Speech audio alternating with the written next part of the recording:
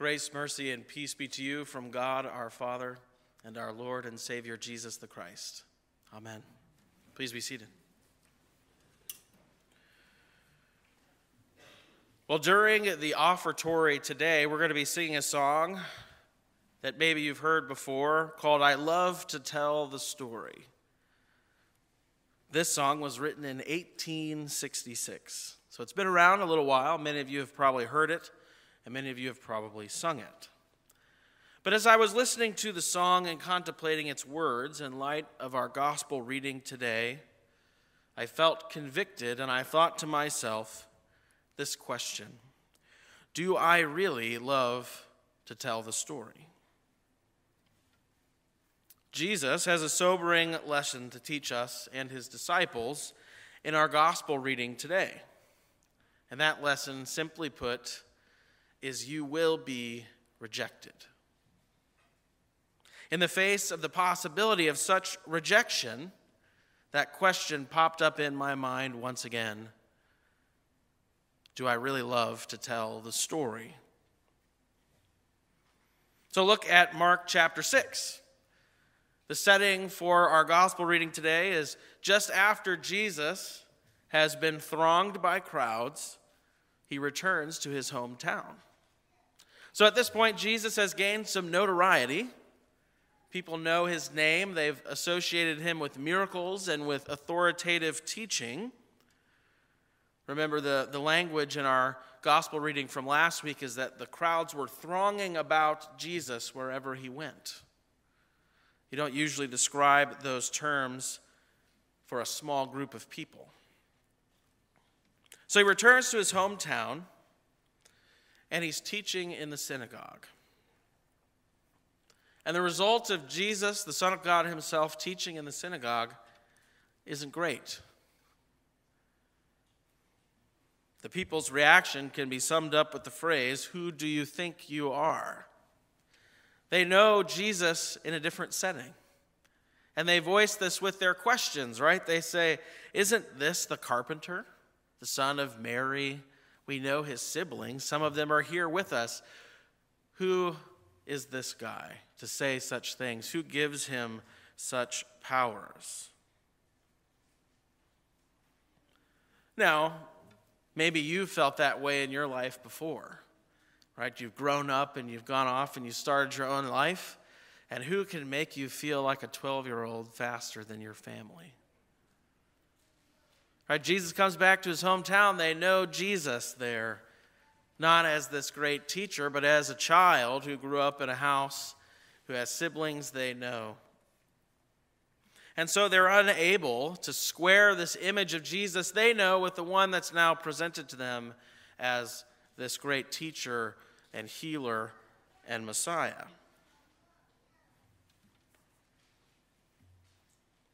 And this section is summed up with this phrase that we get at the end of verse 3 to set up what the reaction they have to Jesus is summed up by this phrase: and they took offense at him. Let me say that one more time and let that sink in, because remember, the him we're talking about here is the perfect Son of God. And they took offense at him. Now, is this more than Jesus and his hometown? Is what Jesus talking about here more than simply people who can't get past seeing the 12-year-old carpenter who didn't get back in the group with his parents after going to Jerusalem for the first time? They know his siblings. Is there something more going on here? Because if all we have is that part of the text, we might think that this is just describing something Jesus personally dealt with because it was his own hometown. That maybe this doesn't really refer to the rejection that the disciples will face, and by extension, the rejection that we will face. But the text does not stop there. It continues. And Jesus continues to preach, teach, and do miracles in the surrounding villages. Notice that he doesn't spend much time dwelling on the unbelief of his hometown. It says he marvels at it, but the very next verse says, and then he went about to teach in the surrounding villages. And in the midst of doing this, then he sends out his disciples to do the very same thing.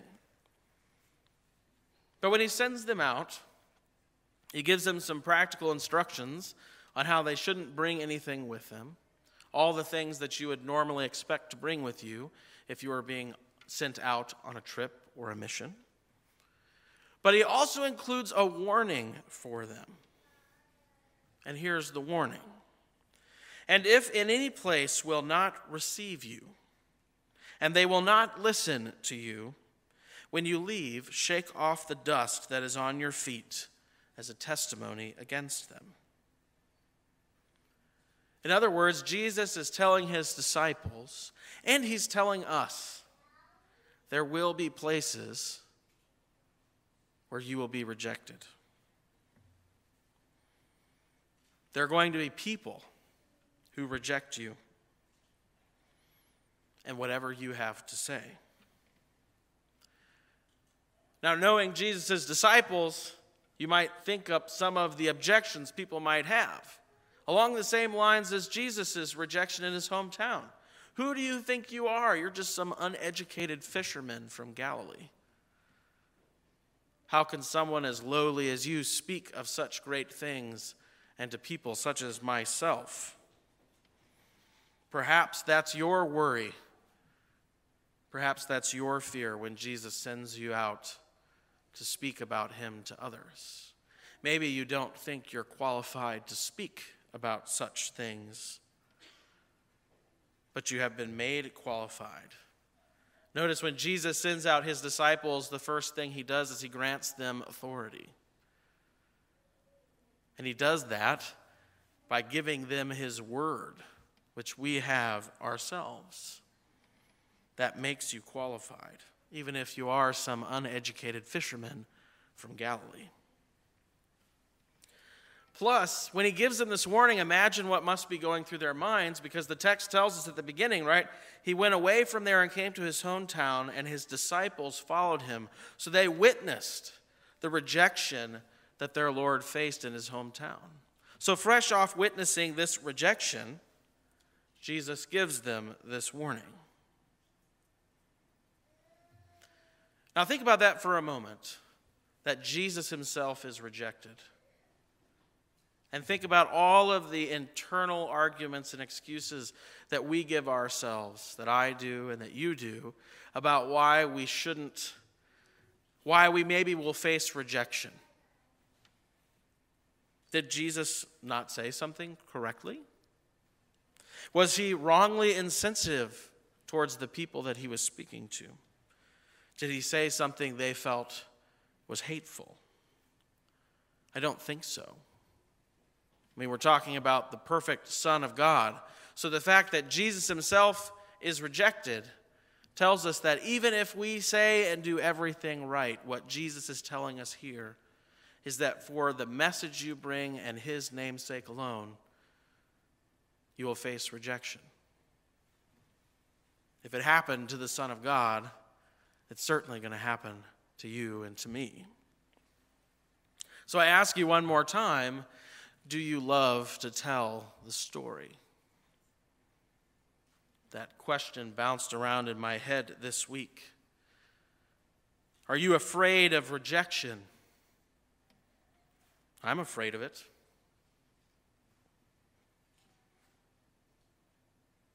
And I know you are too. That's a normal human fear, to be afraid of being rejected. Maybe some thoughts you've had is, if I really push this issue, what if my children reject me? What if my brother or sister, mother, father, friends, or coworkers reject me and label me as some sort of Jesus freak? Fear of this reality of rejection often muzzles us from telling the story, from obeying our Lord's command when he sends his disciples out to preach and teach the good news of Jesus and his love. You see, the truth is, we don't always love to tell the story, do we? It's easy to tell it here in this space.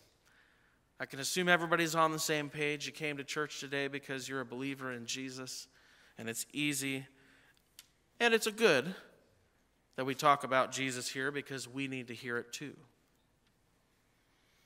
We are of like mind and of one spirit in Jesus here. But out there in the surrounding villages, if you will, out there in the community, in my workspace, even among my own earthly family, it may not be quite so easy, that fear of rejection rearing its ugly head. Do you love to tell the story? The law has a harsh teaching and revelation for us in the text. If you are telling the story, you will be rejected. It's going to happen. I mean, for crying out loud, the Son of God himself was rejected for telling this story, for bringing this message. And we can't argue that he was being hateful or deceitful or just ignorant, because he was perfect in every way. So what does that mean for us? We're not perfect like Jesus. Sometimes when people reject us, they probably have good reason, because sometimes we do say hateful things. Sometimes we do say things incorrectly or don't treat people with the love that we're called to treat them with. So where does that leave us? Because we still have this command. We are still sent out by our Lord. There was a conference at the seminary when I was attending there, and I remember one line from a presenter. I can't remember the presenter's name or what the presentation was about, but this one line really stuck in my head. And she said this: "You better make sure that it is the gospel that is offensive and not you." Is an echo of a truth that we are imperfect people, right? And that there are times where maybe the reason the person rejected what I had to say wasn't because they were offended by the gospel, but it's a very real possibility that I offended them. And then we come here and we confess that sin and we go out and attempt to do it the way God intends us to do. So certainly, I'm not saying we are not offensive at times. We certainly are. We're sinners. You're going to mess up fulfilling this command of Jesus just like all the others. But this story is worth telling. It's worth enduring the shame of your own failures. It's worth enduring the shame of a rejection, even if the rejection is unjustified. Paul gives us a beautiful picture in this relationship with God for us in the epistle reading today. You're weak. So am I. But we have a God whose power is made perfect in our weakness. Because built into that message that we're sent out to bring isn't, hey, look at me, the perfect one, and God loves me because I do everything right. The message is, let me tell you about a God who saved even me, the person who maybe snubbed you in the past, the person who maybe treated you unjustly. But now I've come to repent of that sin and tell you that even God, that God saved even me. But the lesson of this text still remains. You could be perfectly loving, speak all the truthful words of Jesus in love and hope, and give no personal offense in your demeanor, and still be rejected. Yet God sends us out nonetheless. And when we look at his example, Jesus does that to the ultimate degree. And without any justification ever. Rejected by the world to the point of death, even death on the cross. But just as Jesus sent his disciples in Mark 6, he's sending you. We have a command from our Lord as well. And yes, it is a command. It isn't a request. He doesn't say to us when you feel like it or if it isn't too much trouble. In fact, he appeals to his own ultimate authority right before he gives us this command. You probably know it as the Great Commission in Matthew 28. And before he begins the command, he says this: "All authority in heaven and on earth has been given to me. Go therefore and make disciples of all nations, baptizing them in the name of the Father, the Son, and the Holy Spirit, teaching them to observe all that I have commanded you." Just like he sent his disciples out in Mark 6, he is sending you. Now you might be wondering, how can I face this? How can I deal with the rejection and the risk? And we're reminded by Paul once again, Christ's power is made perfect in our weakness. This command doesn't expect perfection from the disciples, but it expects us to point to perfection in Jesus. And not only that, but that text in Matthew 28 ends with God's promise to you as he sends you out. He says, "And behold, I am with you always to the end of the age."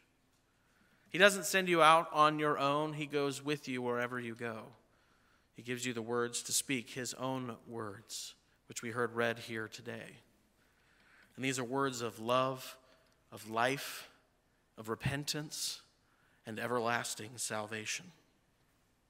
So as you sing this song here in a moment and contemplate the words of the song, remember the command and promise of our Lord. Yes, you are called to face rejection for telling the story of Jesus and his love for the world, but he is with you every step of the way.